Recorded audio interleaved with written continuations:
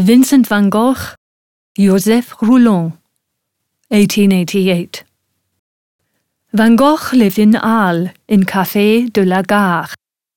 It was here that he got to know the postmaster, Joseph Rouland, who was a regular customer. Rouland impressed him with his political tirades and with his head that reminded him of Socrates. Van Gogh painted this man 6 times, and he also painted his family, Rouland's wife and children, simple folk from the populace elevated in a portrait. Van Gogh sought to paint his model clearly so that everybody could see what he intended to achieve. The noticeable contrast of yellow and blue underlines this.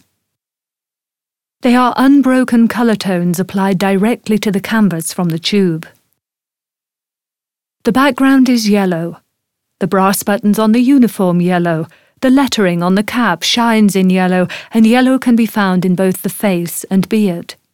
In contrast, the postmaster's uniform is deep blue, and in the beard blue and yellow mix to create shades of green.